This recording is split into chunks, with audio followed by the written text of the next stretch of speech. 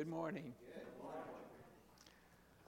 want to thank Robert for stepping up and filling in a space for us. It can be kind of difficult to step up for the first time and in a position like that, but he did a great job. Thank you, music team, for leading us. I know we've had some illnesses, some sickness. Brian, how's your family doing? Well, they're mostly here. Yay! Kathy's on her way to get Phyllis at the hospital. She's coming home. Oh, wonderful. Okay. Yeah, praise the Lord. Yeah. Okay, well, let's look to the Lord in prayer before we look into our scriptures. Father, we thank you that we have songs to sing to you, and basically there aren't enough songs to equal or to praise you in the worthiest way. And so, Father, we ask you now to help us look into your scriptures, to understand what you have for us, to be able to take it and put it into our lives and to our hearts, so that we can just go out of here knowing you better, loving you more, and obeying you. We pray in Jesus' name, amen. Now, what if I were to tell you that I could speak 7 foreign languages fluently? I don't believe it. And what if you believed it? Would that impress you? Yes. Okay. But not only that I have solved the mysteries of the strange, unexplainable forces within the infamous Bermuda Triangle. I've solved them all. And that I have discovered the true identity of the infamous Zodiac killer from back in the 60s out in California, who is believed to have killed 5 people and had claimed to have killed 37, but has never been able to be identified who it was. But I've identified him. And that I was asked and even begged to try out for several different professional sports teams in the areas of football, basketball, soccer, and baseball, but I decided to turn all those offers down. And that I was asked years ago to play lead roles in several movies that went on to become major hits. And to this day, the directors are still disappointed that I didn't, or that I turned them down. And then to top it all off, one time I went up to the hospital into the intensive care unit. This is before Laura was working there, so she doesn't know anything about this. But I went up there, stood at one end of the floor, of the intensive care floor, and prayed for the healing of every person on that floor.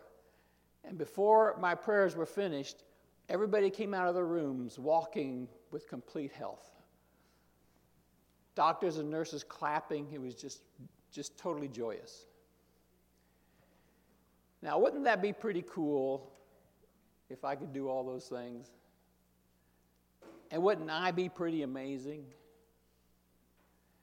And wouldn't you wish that you could be like me to be able to do stuff like that?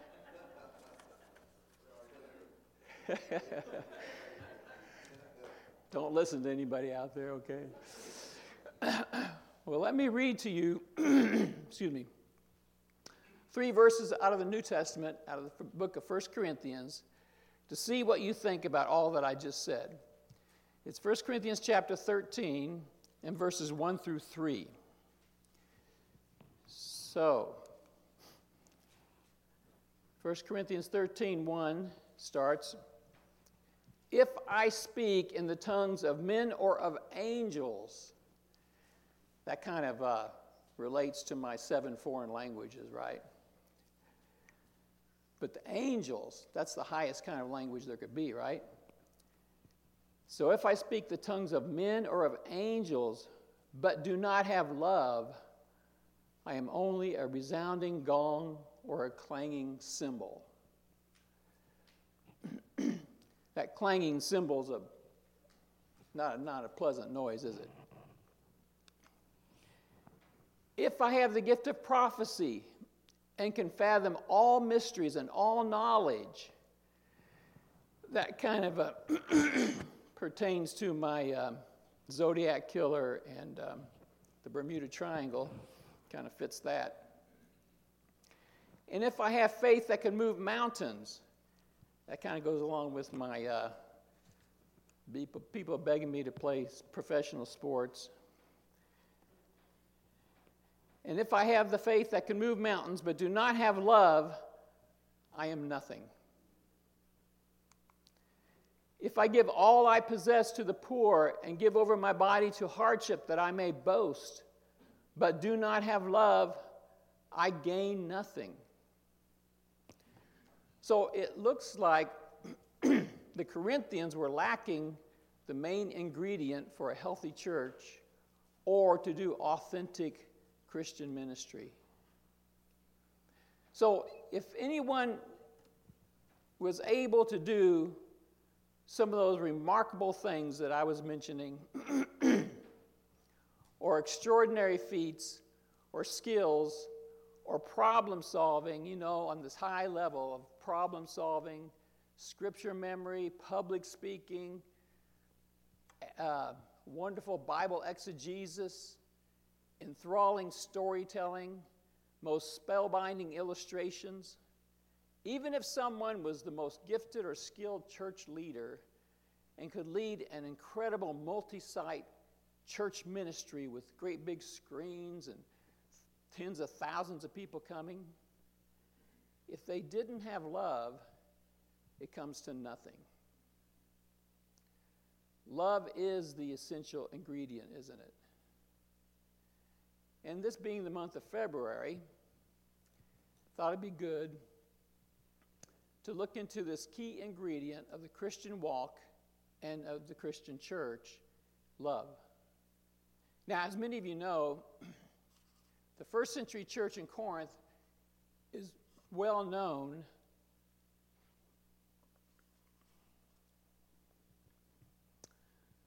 as the problem church of the New Testament. And boy, did they have problems.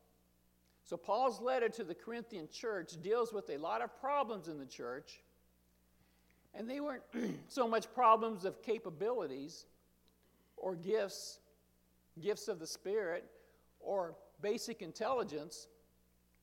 They were problems of self-centeredness, problems of a lack of care for others, problems of their world being so small it just barely contained them, competing with one another for prominence, for public recognition, for claiming the spotlight.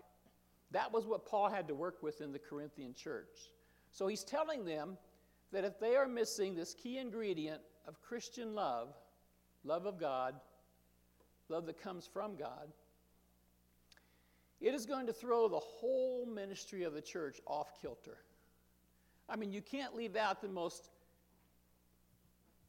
basic, the most integral, the most important part of the Christian faith, and then expect everything to go the way it's supposed to go. So Paul says that even if he could do the most amazing things that pertains to the Christian faith, and that would cause people to look even in disbelief because they're so amazed at his talent, at his skill, if love is not the main ingredient, or maybe the main motivation behind the act, he gains nothing. So now I want to look at the next 4 verses that tell us how to know if what we are doing is an act of love, or if love is the key ingredient. These next 4 verses, he describes love. Love is patient. Love is kind. It does not envy. It does not boast. It is not proud. It does not dishonor others. It is not self-seeking. It is not easily angered. It keeps no record of wrongs. Love does not delight in evil, but rejoices with the truth. It always protects, always trusts, always hopes, and always perseveres.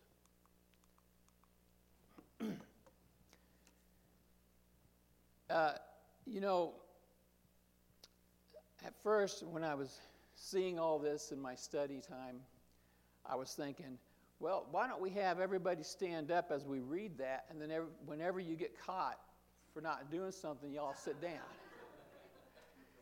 And the reason I didn't do that is because I would have a hard time reading the screen if I was sitting down behind the pulpit. So that would have stopped everything. So, when I think of those 4 verses, and I think of patience and kindness to begin with, those were 2 big, major lessons for me when I became a Christian. I'd held some leadership positions both before and after I became a Christian. And my image of a leader, in the workplace or on a sports team, or even then when I became married or got married, my thought of a leader was someone that was just totally confident all the time. Someone who could just always lead, like you see in the movies. Charge! Someone with a commanding presence. Someone who could make snap decisions. One time this counselor was talking to me when I first became a Christian, and he was asking me several questions, and his list of questions, and he said, can you make quick decisions? And really, I don't, but then I thought, okay, that's a leader. So I stopped and thought for a minute, then I realized, yes. Because then I thought, I can't stand here and just be silent for a long time if a leader's supposed to make quick decisions. So that was just my thought of being a leader. But I eventually realized a leader doesn't always have to be authoritarian. And in fact, the further I got into my Christian faith and into good Christian fellowship and then into my marriage, I learned through hard knocks that patience and kindness, in other words, acting like you were a born-again Christian, that patience and kindness brought way better results than trying to be this person who could come up with an answer at the second and who could always act in a commanding presence type of way, who thought he always had the right answer, who could make snap decisions. And so as I began to realize what a real leader was, some for some reason or some degree off of this, patience and kindness, it helped me really find out what true leadership is. And then, when you talk about envy and boasting and pride, in my mind, I see a very insecure person. I see someone that's trying to prove themselves to everyone else that he is worthy of your acceptance, because that person doesn't really feel adequate. And he goes to great lengths to build an image that he thinks will make him acceptable or lifted up or thought of as a leader.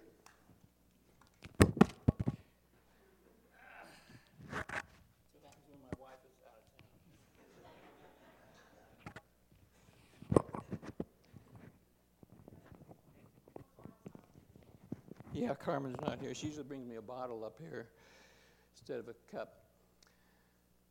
Well, thanks for being patient here. Yeah,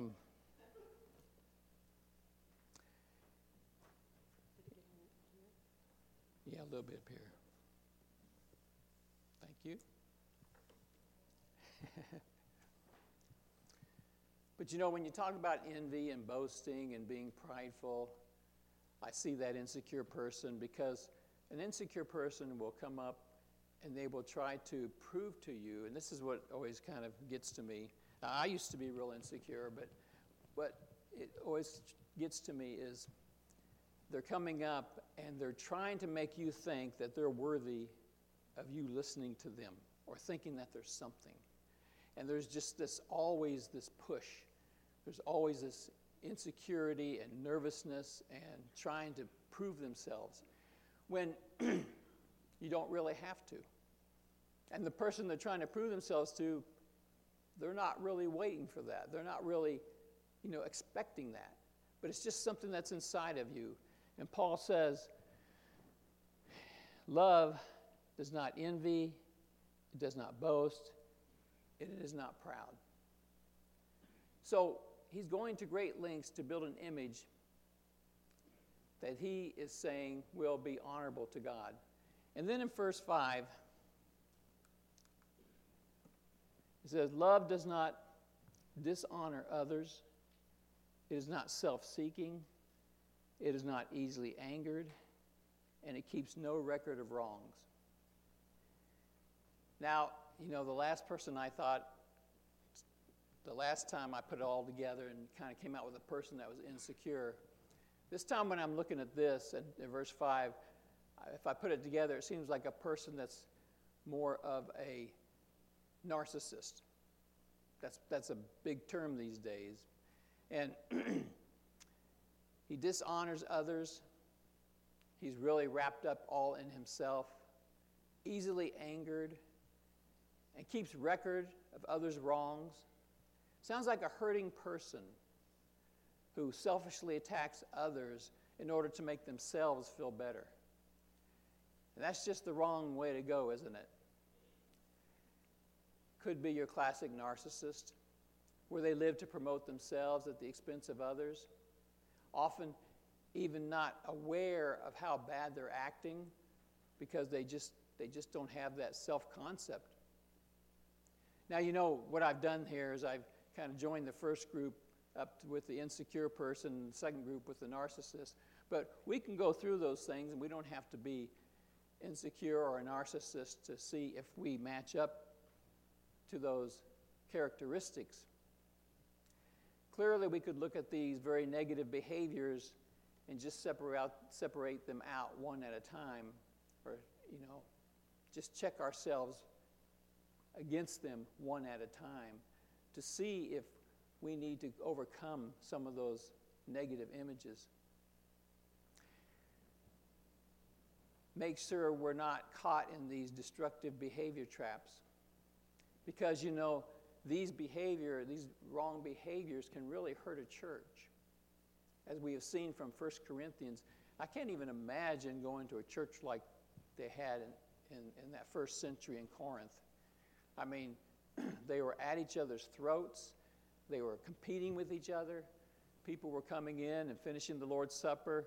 The ones who didn't have to work a big full day's job were coming in and eating all the food and drinking so much they got drunk by the time the ones that worked all day came in. Didn't even leave anything for them. I mean, their minds were just totally self-centered. Everything was just them. And they looked down upon others who weren't like them. And who wants to go to a church like that? And that's how we can guard against it, isn't it? Like when we check ourselves to see, and like I said, I had that wrong idea of what leadership was, and I tried to kind of fake it because I thought, well, when I got saved, everything was, men should lead, and that's true, but it put a real pressure on me, and then, you had to have your children obey immediately. And the thought was, if you don't, they'll run out to the street, and if they don't stop when you say stop, well, then, they could get hit by a car. And so all those things were in my mind. It put a lot of pressure on me as I became a Christian to really kind of force myself into things. But then when I started learning more about patience and kindness, the things that God really desires, And then it just kind of let me relax and just work out according to my own temperament, according to the strengths that God has given me. And then we learn that, the most important things in a church are love and kindness, and not envy, not competing with each other. And Paul says he could have the most sensational gifts, the most dramatic ministry effects, and maybe be even the most gifted public speaker. But if love isn't the foundation, the main motivation, the key ingredient, all of that goes to waste. It comes to nothing. I gain nothing. And we know from this letter that the Corinthian church was facing problem after problem after problem. Even though they had access to all the spiritual gifts, Paul says that you've received every gift. Because they were entrenched in self-centeredness, their focus was on the wrong place. And we read other places in the 1 Corinthians where, some would get up and start speaking, and then Paul limited them. And these were tongues. They were speaking in tongues or prophecies. And Paul said, only 3. And I thought, if that's God speaking, how can you limit God to 3 for each person? So it didn't kind of make sense to me, but I know that the main problem was the selfishness, wanting to be in front of everybody, wanting to show how smart they were or how smart they thought they were. So patience and kindness.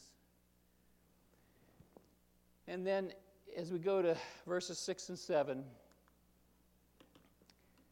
it says, love does not delight in evil, but rejoices with the truth. It always protects, always trusts, always hopes, always perseveres. So if there is anything evil in an action or attitude or decision, if there's anything evil involved in that, then it's not an act of love. If there's any selfishness, if there's any uncaring, if there's anything there that doesn't match up with love, then it's not an act of love. If there's any disrespect or hatred or revenge motive or even jealousy or envy or disgust, those feelings or attitudes or motives can be us delighting in evil, can't they? And we realize that there are instances where we might be wronged. It happens. Sometimes we are very wronged, maybe even cheated or lied to, or gossiped about, or the victim of ugly rumors. But then, as redeemed children of God, we're supposed to not retaliate. And we're supposed to try not to hate. But we're supposed to try to follow the example of Jesus. And I realize I'm speaking this morning to some people who are way ahead of me in these areas. And the reason I'm telling you is because I'm the one preaching. I'm the one that has the book, has the pulpit. But let me end by reading again verse 7. It says, love always protects, always trusts, always hopes, always perseveres. I've looked into perseverance recently in these last years, and I've been so surprised how much of the Christian faith is persevering. Hanging on during the tough times. And I think what happens is we kind of just naturally get this idea of, if we're walking with the Lord, then things are just going to go well for us. I mean, it's just kind of a natural thought. If I'm doing right, God will do right by me. But if you go through the Bible and you pay attention to everything, every person of God, every servant of God goes through hard times. And the Bible tells us that God shapes us through those hard times. And when we're working with people, we go through hard times. And so we're all a part of the problem, aren't we?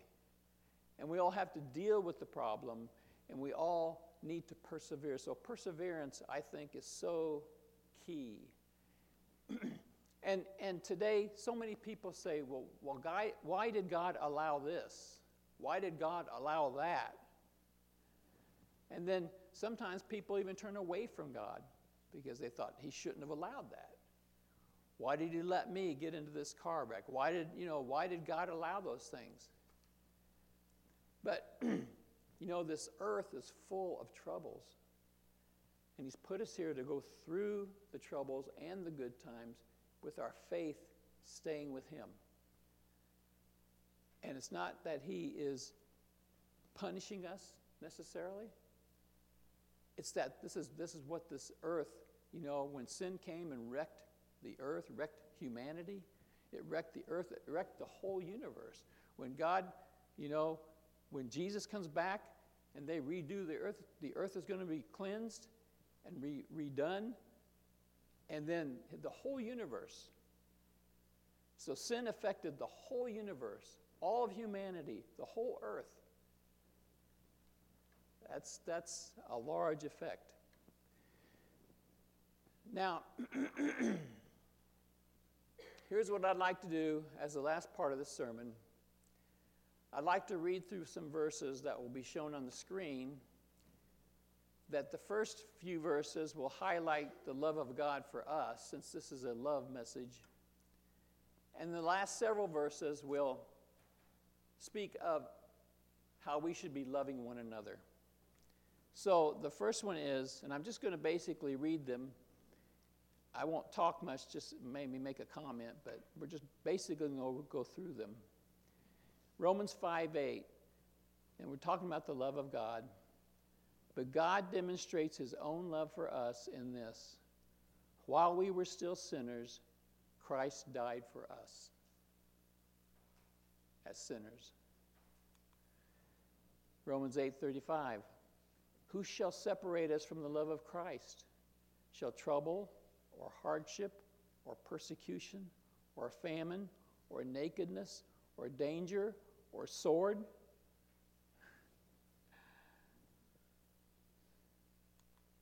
As it is written, for your sake we face death all day long. We are considered as sleep to... Sorry about that.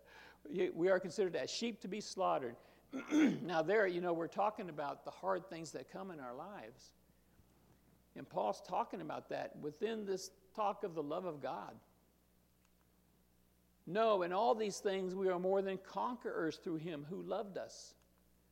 For I am convinced that neither death nor life, neither angels nor demons, neither the present nor the future, nor any powers, neither height nor depth nor anything else in all creation will be able to separate us from the love of God that is in Christ Jesus our Lord. Now, isn't that something? Because often when hard times come, we question God's love. But the Bible says that's part of the love of God. And he says, well, not actually, if somebody does evil to us, that's not part of the love of God, but it's God helping us through that hard stuff.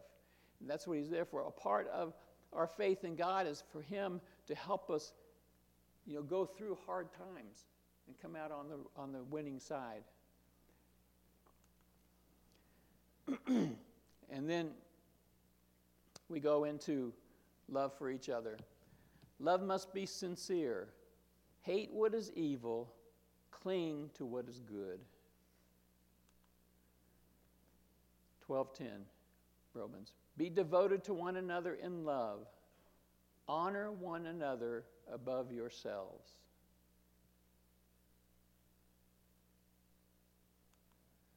Galatians 5:13, second part. But do not use your freedom to indulge the flesh. Rather, serve one another humbly in love. For the entire law is fulfilled in keeping this one command: love your neighbor as yourself. I debated whether to comment on that. Today, people are saying so often, they're kind of Americanizing this love your neighbor as yourself. And people will say, well, you got to learn to love yourself first, so that you can have that model to go to your neighbor. But that's not what it's saying. It's saying you already know how to love yourself. Treat others the way you want to be treated. That's what it means. Now, you don't want to hate yourself either. But what he's saying is you know how to love because you know what you like. You know how you want people to treat you. That's the way you treat others. So that's really the meaning behind that. 1 Peter 1:22. Now that you have purified yourselves by obeying the truth, so that you have sincere love for each other, love one another deeply from the heart.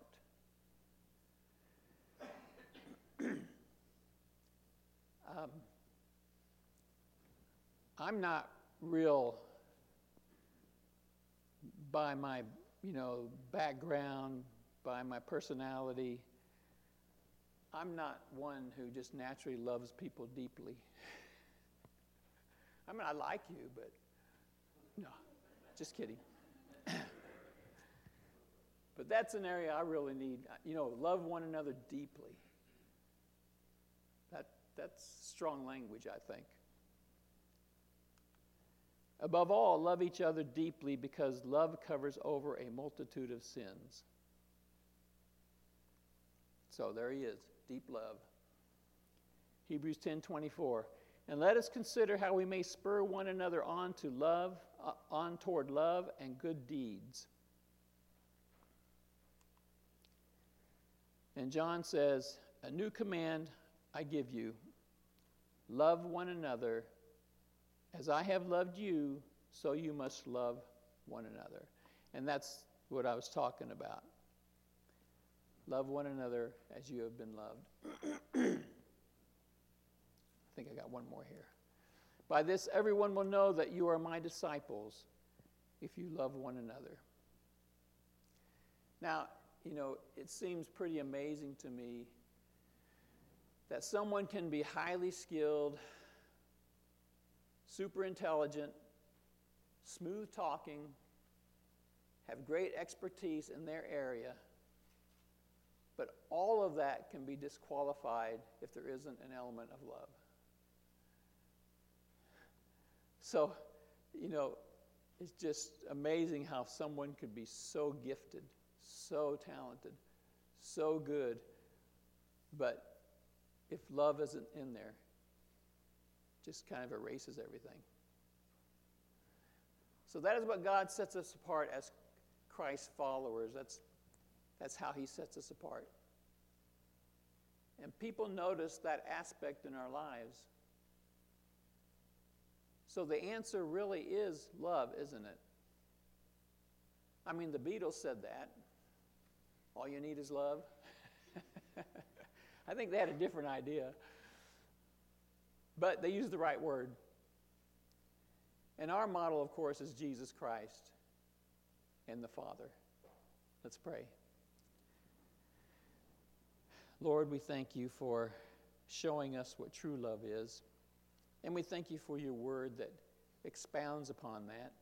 We thank you for Paul the Apostle, who knew what it was to love even in the most difficult of times, the harshest of times.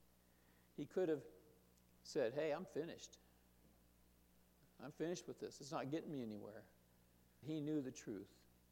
And Lord, that you would teach us the same truth, that we are to persevere and we are to love, and we are looking forward to the day that we meet you and are rewarded for our faithfulness.